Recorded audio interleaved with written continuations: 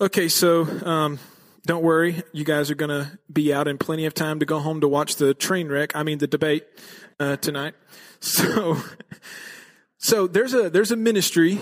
It's called Ligonier Ministries, and they have commissioned Lifeway Research to do some research for them. They're calling it the State of Theology survey is what they've done. So they sent these surveys out to like 3,000 people. Okay. It's just some Christians, some non-Christians. And then for some that are Christians, some of them are Protestant, some of them are Catholic, some of them are evangelical, some of them are Reformed and whatever, all different kinds of people. And they get these surveys back, and it's just a survey of 45, 46 questions or so, just about basic theology. Okay. And then they've taken all of these answers that they got back from these surveys, and they've put them on their website so that you can see, what they're saying is the state of theology in America right now. And there were two questions on the survey that related to the person of Jesus Christ and his identity, who he is, and so on and so forth. And so the first question that was asked it was a statement, and then they had to say whether they agreed with the statement, disagreed with the statement, strongly agreed, strongly disagreed, remained neutral, or whatever. The first statement was, Jesus is truly God and has a divine nature, and Jesus is truly human and has a human nature. Now, 62% of just the general population, the consensus of people that were surveyed, 62% agreed with that. Okay. And now out of that pool of people, 83% of evangelicals agreed with that. Okay. So we want 100% to agree with that. But 83% in research like this is actually a pretty good number. So that's good.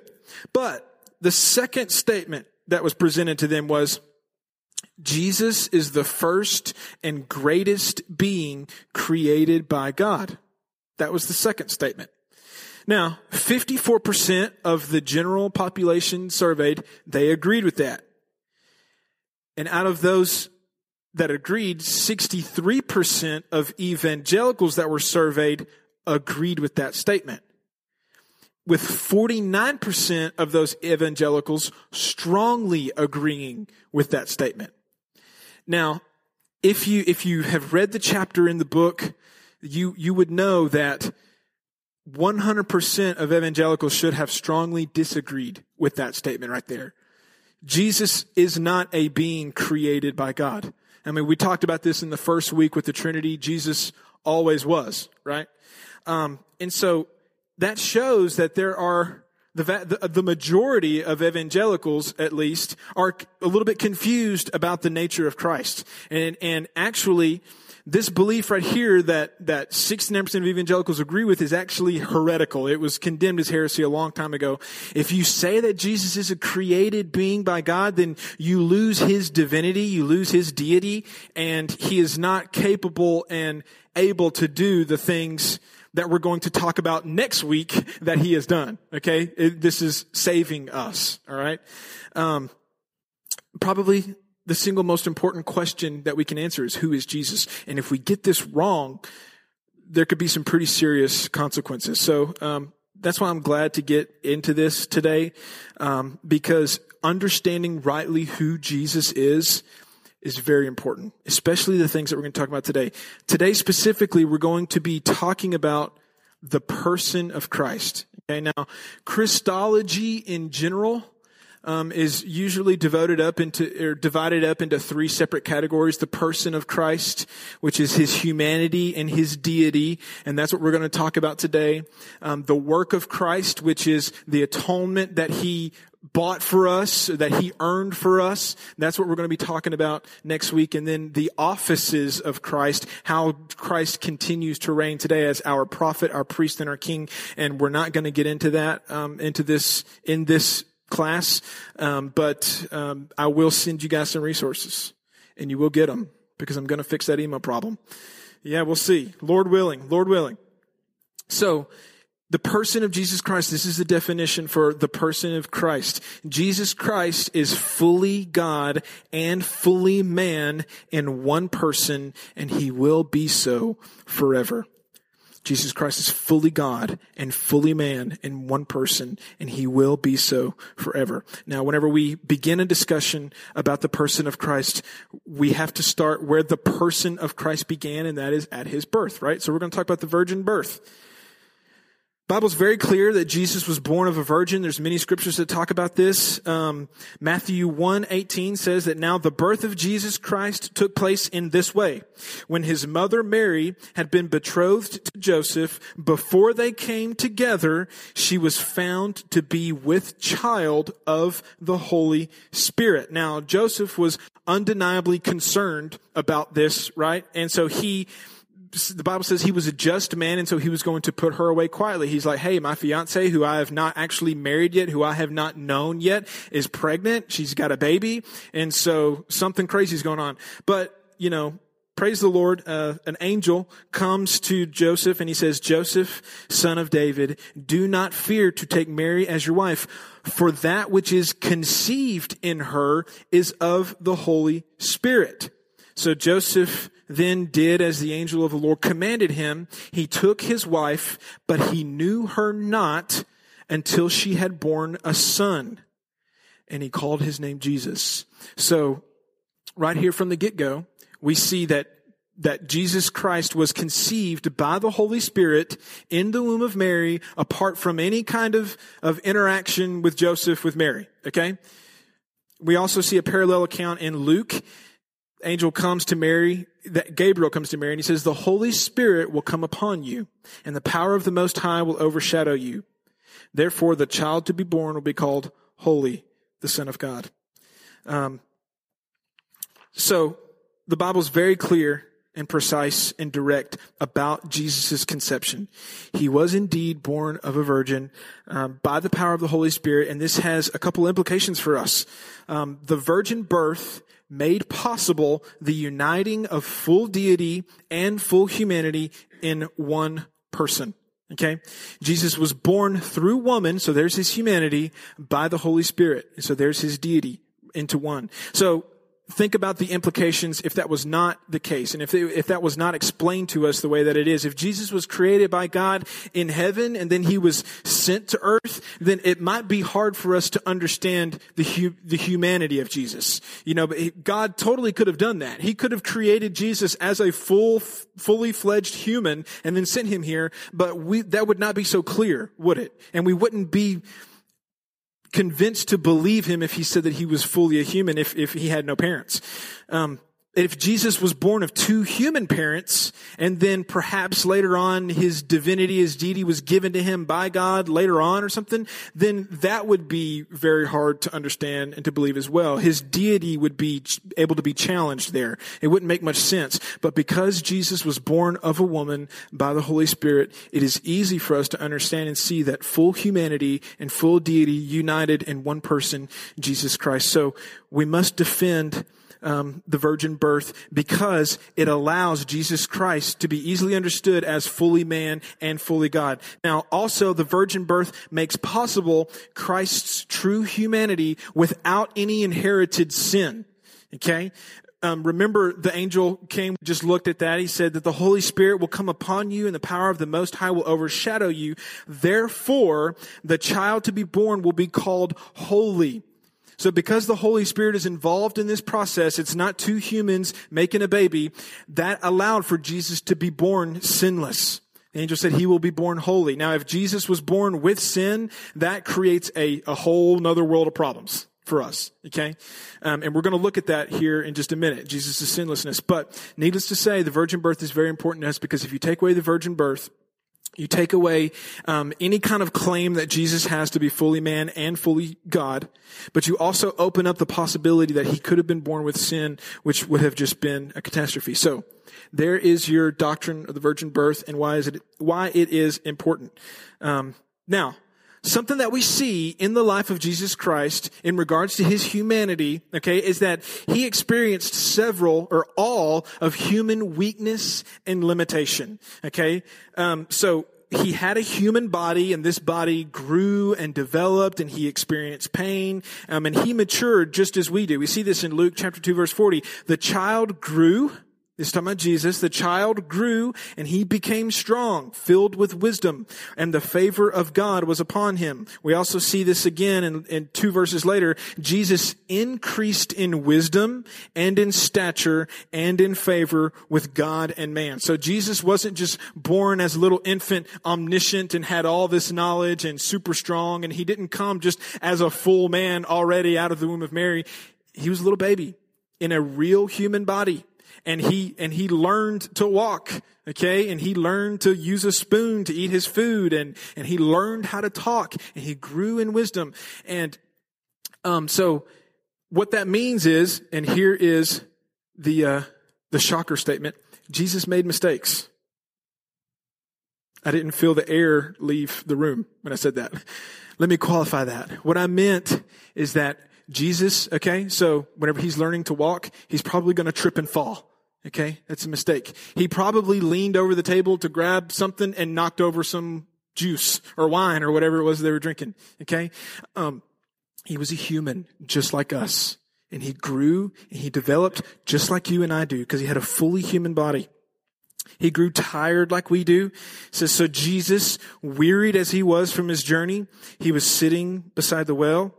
It was about the 6th hour, and he became thirsty. If you remember on the cross, he cried out, I thirst. And after he had fasted in the wilderness for 40 days, the Bible said that he was so hungry and he was so weak that angels had to come and to minister to him, to take care of him.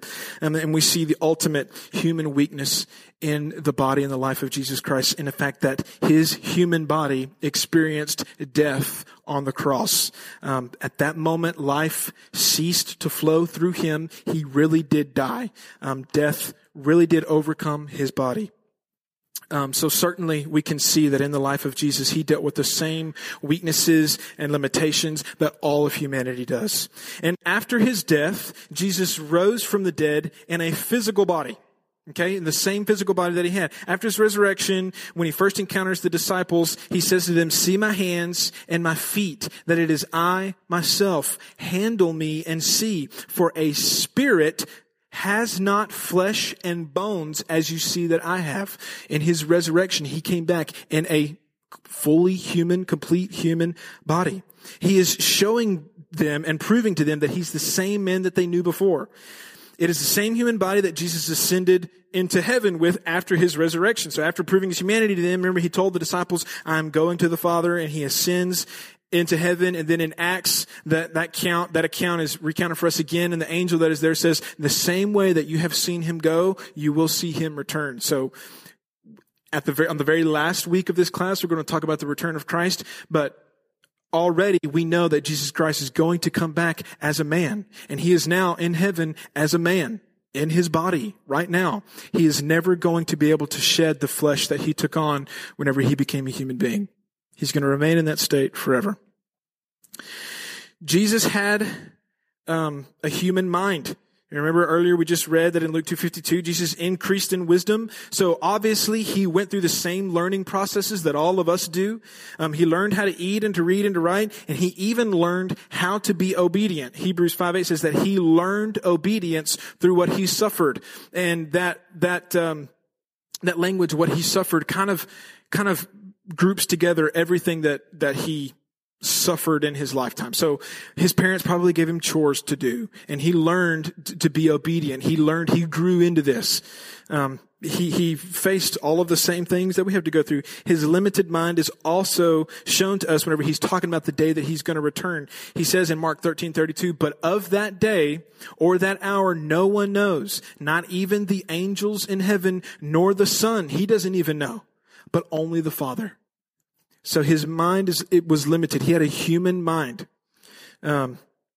He had a human soul and human emotions. Many times, Scripture says that Jesus was troubled in spirit, or that he was grieved in his soul. So just before his crucifixion, Jesus said in John 12:27, now is my soul troubled. It was deep anguish. And John writes a little later after that, that when Jesus had thus spoken, he was talking about his crucifixion, how he was going to be carried away. When Jesus had thus spoken, he was troubled in spirit. He felt things to to the core of who he was. Matthew 26:38, Jesus says, "My soul is very sorrowful, even unto death." Jesus is saying right here, he's like, man, look, if this gets any worse, I feel like I'm going to die. He had a human soul and human emotions. Remember how Jesus marveled at the faith of the centurion. That's a human emotion. Remember how he wept over the death of Lazarus and Jerusalem's rejection of him. He wept over these things. Hebrews 5:7 says that Jesus offered up prayers and supplications with loud cries and tears to him who was able to save him from death, and he was heard because of his godly fear. Jesus felt the full range of human attitudes and emotions. And something that's really interesting about Jesus Christ is that the people near to Jesus saw him as just merely a man. Okay, so Jesus grew up in Nazareth and he lived there for 30 years before he started his ministry. And then he goes out on his ministry and he comes back to his hometown and listen to this, what this says. And this is in Matthew 13 verses 53 through 58. Just listen to this encounter here. "And when Jesus had finished these parables, he went away from there, and coming to his hometown, he taught them in their synagogue, so that they were astonished. And the people said, 'Where did this man get this wisdom and these mighty works? Is not this the carpenter's son? Is not his mother called Mary? And are not his brothers James and Joseph and Simon and Judas? And are not all his sisters with us? Where then did this man get all of these things?' And they took offense at him. But Jesus said to them, 'A prophet is not without honor except in his hometown and in his own household.' And he did not do many mighty works there because of their unbelief." So all of these people that were so close to Jesus the entire time that he lived there till he was 30 years old, they didn't see anything at all that hinted that he was the Son of God. That's how much of a human man Jesus Christ was. Pretty amazing when you think about it. He was very much a man, just like we are. In fact, he was more human than we are.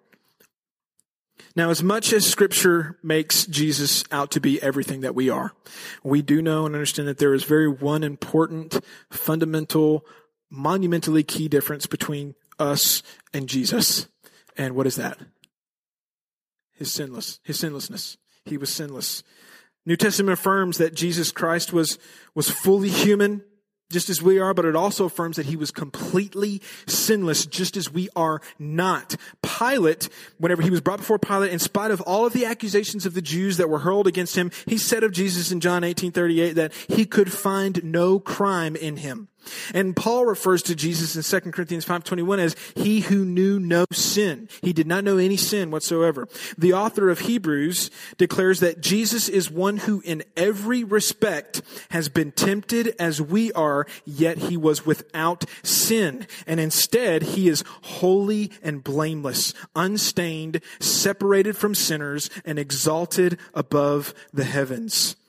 Peter speaks of Jesus as a lamb without blemish or spot in 1 Peter chapter 1. And then later on in chapter 2, he directly states that he committed no sin, nor was any guile found in his lips. And finally, 1 John 3:5 says that in him there is no sin. So it is very hard to deny that Jesus Christ was sinless. Now, there are many implications of this for us as well. We need to understand the importance of Christ's sinlessness in the face of temptation. All of the temptation that he felt. Christ being tempted, yet remaining sinless, results in some of the most precious verses within Scripture that we know that we can cling on to. The first one we see is Hebrews 2:18. Because he himself has suffered and has been tempted, he is able to help those who are tempted. Jesus Christ can help you. He's been there. He can look you in the eye and say, I've been there. I know exactly what you're saying. And not only is he able to help you whenever he faces temptation, but he is also able to sympathize with you. He is able to have compassion on you because of what he's been through. Hebrews 4:15-16 says, "We do not have a high priest who is unable to sympathize with our weaknesses, but one who in every respect has been tempted as we are." So every single way that you've been tempted, he has experienced that same thing, yet without sin. "So let us therefore with confidence draw near to the throne of grace, so that we may receive mercy and find grace to help in our time of need." Jesus knows exactly what you need. He sympathizes with you before you even go to him. He has been where you are, no matter where you are, any temptation that you face. He knows the weight of that, and he knows the weight of that temptation even greater than you do. You know, a lot of people will bring up the argument, well, if Jesus never sinned, then he doesn't really know sin. He can't really sympathize with me if he never gave in. But when you think about that, that doesn't quite make much sense. Because here's the thing, whenever we are tempted with sin, we can be tempted to such a degree, and that temptation may get strong and it may get really hard, and then we will give in. Okay? So say maybe we've only faced 60% of the power of that sin. All right? But Jesus Christ never gave in. He resisted sin to the point of shedding his blood, Hebrews says. He resisted it all the way. He never once gave in. And you know that it grew stronger and stronger and stronger, and he never gave in. So the argument that he doesn't quite understand just falls flat on his face. Because he understands to an even greater and deeper degree the full temptation of sin. Greater than we will ever know. Because we give in and we enjoy it. Started preaching and lost my spot.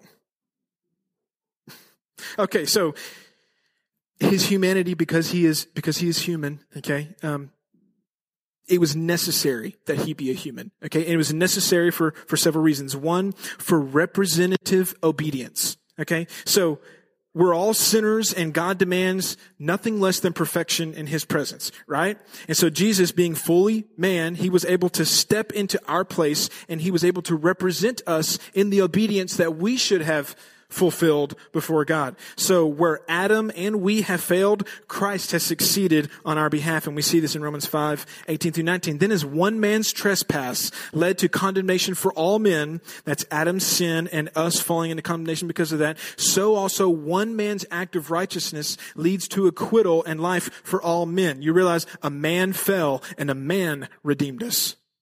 He had to be a man.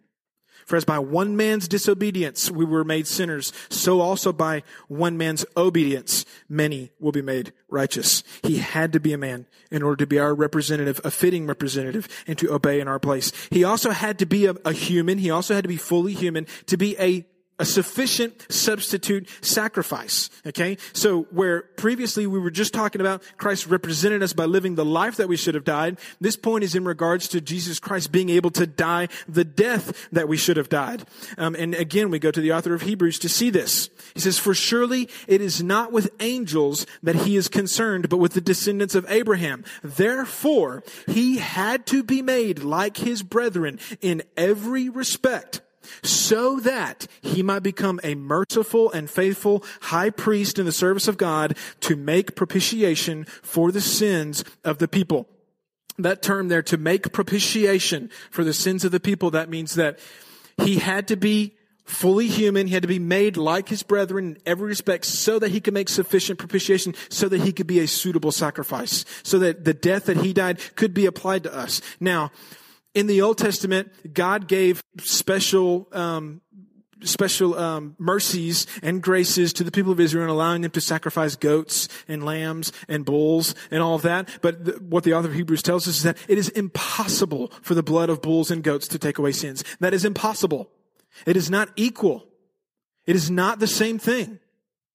God says in the Old Testament that blood will be required. Man's blood will be required.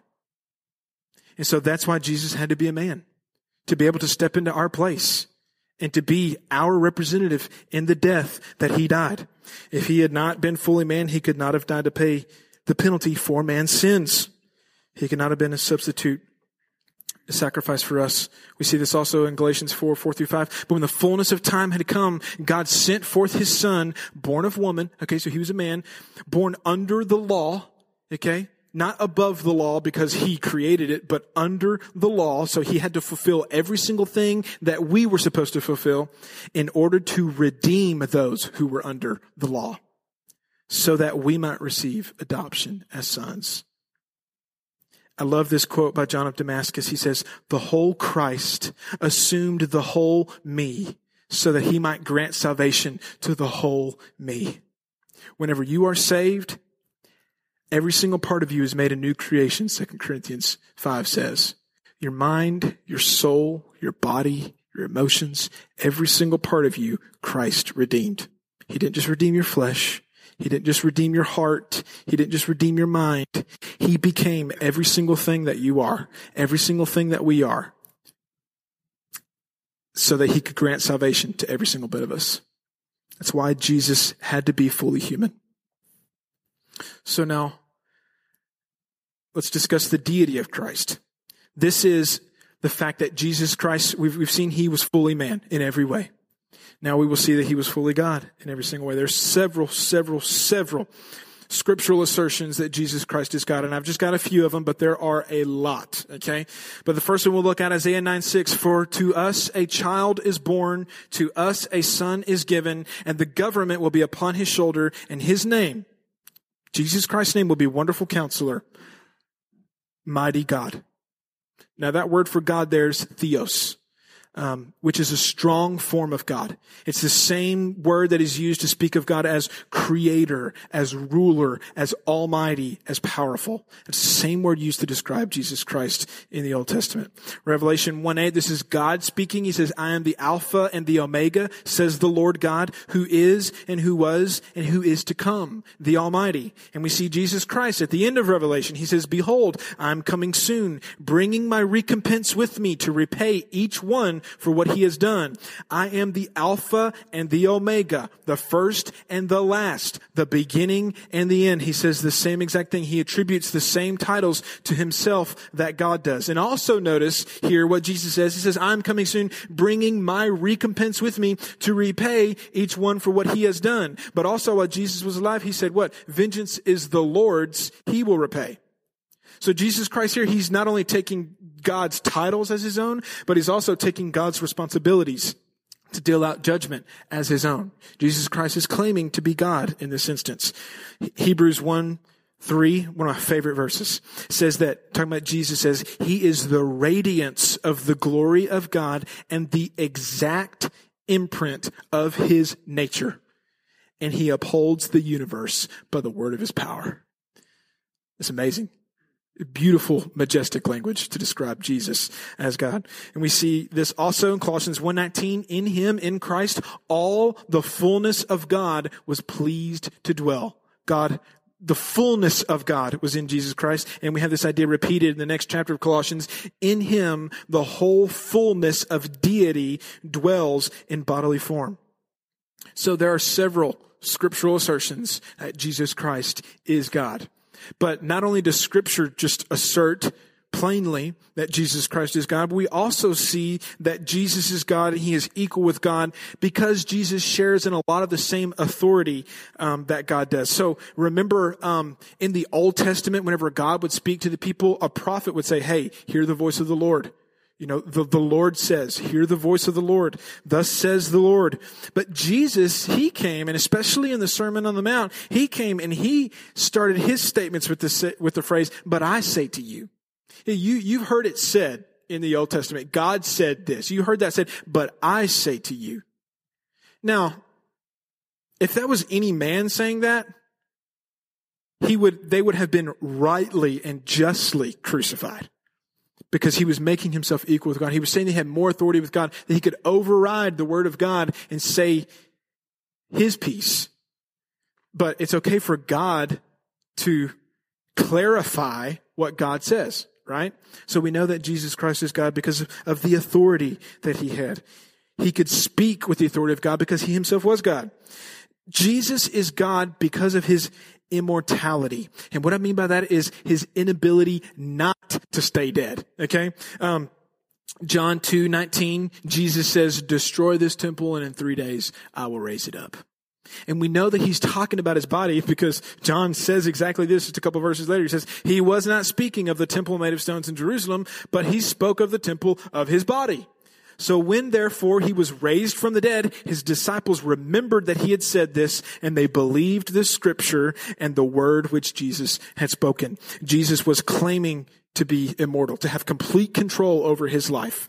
And that obviously came true.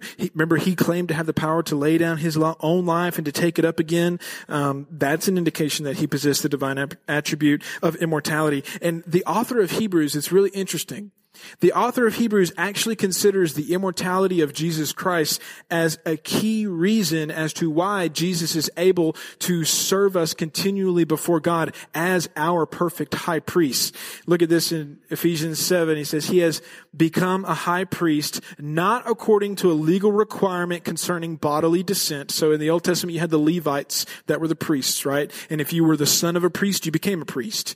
So he says, not according to any kind of lineage, not according to any kind of bodily descent that he experienced, but by the power of an indestructible life. Jesus can stand forever before God, pleading on your behalf. Just like the high priests did in the Old Testament. They pleaded with God, hey, forgive the sins of the people. Please, God, forgive the sins of the people. But they died. Every time a high priest would die, a new high priest would have to come up. Jesus Christ never dies. So therefore, he is our perfect high priest, always living to bring our petitions before God because he never dies.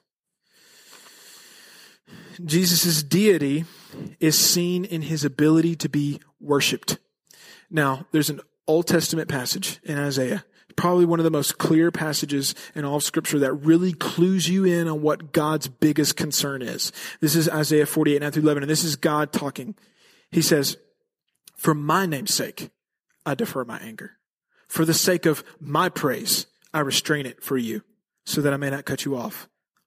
Behold, I have refined you, but not as silver. I have tried you in the furnace of affliction. For my own sake, I do it. For how should my name be profaned? My glory I will not give to another. You see what God is concerned about here? God is concerned about his own glory. He says, my glory I will not give to another. That's why idolatry is just considered an abomination before God. Because the glory that is only due him is given to some other created thing. And the Creator himself is ignored. So, compare and contrast this language here with this. Therefore, God has highly exalted him. This is Jesus Christ. God has highly exalted him and bestowed upon him the name that is above every name. So that at the name of Jesus, every knee should bow in heaven and on earth and under the earth, and every tongue confess that Jesus Christ is Lord, to the glory of God the Father. Jesus is worshiped, and God gives him that worship. In Hebrews 1:6 is very clear, very plain. When he brings the firstborn into the world, it's talking about Christ, God says, let all of God's angels worship him. Worship him. This would be a form of glorious suicide for God if Jesus Christ were not God. He says, my glory I will not give to another. But he says here, all of God's angels will worship him. So there's several implications to Jesus' deity. We can know God. We can know God. Okay? We don't just know a man whenever we know Jesus Christ. We know God. Jesus Christ said, anybody who has seen me has seen the Father. Remember, he is the exact imprint of the nature of God. He is the radiance of his glory. The whole fullness of deity dwells in Jesus Christ. Jesus says, if you've seen me, you've seen the Father. We can know God. If you want to know the heart of the Father, if you want to know the heart of God, look at Jesus Christ. He perfectly embodied every single characteristic, every single attribute of God. Another implication is that salvation is available to all, to every single person. Redemption is available to any and everybody who will come to Christ for forgiveness. It wasn't merely just a finite human that died on the cross. It was infinite God that gave his life. And so therefore that sacrifice is able to be extended to any and everybody. And one of the sweetest implications of this is that God and humanity have been reunited in the strongest way possible. So it wasn't some angel who came down to heaven and decided to try to save humanity and connect us to God. It wasn't another man who came who said, hey, I will save you, and then did this. No, but it was God who crossed this infinite chasm, came to us, fought for us and died for us, and then rose again and carries us with him back into heaven. We are reunited with God in the strongest way possible. He came for us. And we see this 2 Corinthians 5:18-19. All of this is from God, who reconciled us to himself through Christ and gave us the ministry of reconciliation. That God was reconciling the world to himself in Christ, not counting men's trespasses against them. We have been brought near to God on God's terms. We have been brought near to God by God. And that's not going to change. So, Jesus Christ is fully human. He's fully man. And he's also fully God. So how do those two work together? What does it mean that he lived fully as a man, but also that he lived fully as God? What implications does each nature have for the other? Now, when we get to talk about this, we have to be careful with our words. Okay, we have to be careful, because what you see in the life of Jesus Christ, okay, and here's something that I'm going to say, and I'm going to qualify what I say, and I've got definitions that I'm going to throw up there, okay, is that in his earthly life, the divine nature of Jesus Christ was latent, okay? Latent is the term that I'm using. Now, latent, the definition means existing, but not yet manifest, hidden or concealed. Okay. Philippians 2, Christ did not consider equality with God a thing to be grasped, but instead he emptied himself. He took on the form of a servant, being found in the likeness of human flesh. He humbled himself to the point of death, and death on the cross. This emptying that Jesus carried out, what you see is that is him setting his power as God, his equality with God, all of these attributes that he has as God, he's setting them aside. And what I'm saying is that they were latent. Now, I'm not saying that he cast them away. I'm not saying that whenever he was here, he was not God, or that he lacked these attributes, because he was fully God in every single way. To say otherwise is heretical and wrong. Jesus Christ cannot never not be God. Okay? But the attributes of deity that he had, they were latent. They were existing but not yet manifest, hidden and concealed. Now, let me show you why I say this. Acts chapter 10, verse 37-39. You know what has happened throughout the province of Judea, beginning in Galilee after the baptism that John preaches, John the Baptist. How God anointed Jesus of Nazareth with the Holy Spirit and power, and how he went around doing good and healing all who were under the power of the devil, because God was with him. Because God the Father was with Jesus. Okay? Look at this. Acts 2:22, men of Israel, hear these words. Jesus of Nazareth, a man attested to you by God with mighty works and wonders and signs that God did through him in your midst. It doesn't say that Jesus on his own power did these things. God did these things through Jesus Christ. Luke 5:17. On one of those days, as he was teaching, Pharisees and teachers of the law were sitting there, who had come from every village of Galilee and Judea and from Jerusalem, and the power of the Lord was with him, was with Jesus to heal. The power of the Lord was with Jesus to heal. And then subsequently after this, we see that Jesus heals the paralytic. He heals the paralyzed man.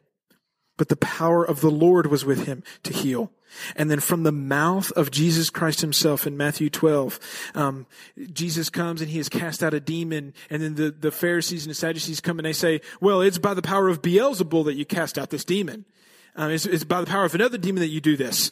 But Jesus Christ says, but if it is by the Spirit of God that I cast out demons, then the kingdom of God has come upon you. Jesus Christ directly attributed his ability to cast out a demon to the Spirit of God. He didn't say, I did this by my power. He said by the power of the Holy Spirit. So you see that there was certain aspects of him being God that he set aside. Whenever he was here, whenever he was on earth, every single thing that he did through the power of God, through the power of the Holy Spirit. He did not once call upon his own power as deity to do anything. And you see this, that he acted completely out of his humanity and everything that he did with the power of the Spirit. You see it in other ways too. You see it, think of in the garden. Okay? He is distraught and he's pleading with God before his crucifixion because he knows what's coming, and he says, God, if there's any way that you can remove this cup from me, please do it. But nevertheless, not my will, but your will be done. Now, if Jesus was acting completely in the mode of God in that moment, do you think God would have two separate wills in that regard? No. But Jesus as a man, as a human, he was feeling the weight of what was about to come. And he said, hey, God, man, hey, I want to do what you want, but man, if there's any way, please take this away from me. And this was necessary. It was necessary that Jesus Christ lay these things aside, and he do this. He did what he did out of only the power of the Holy Spirit and through relying upon God for at least two reasons that we can see from the scriptures.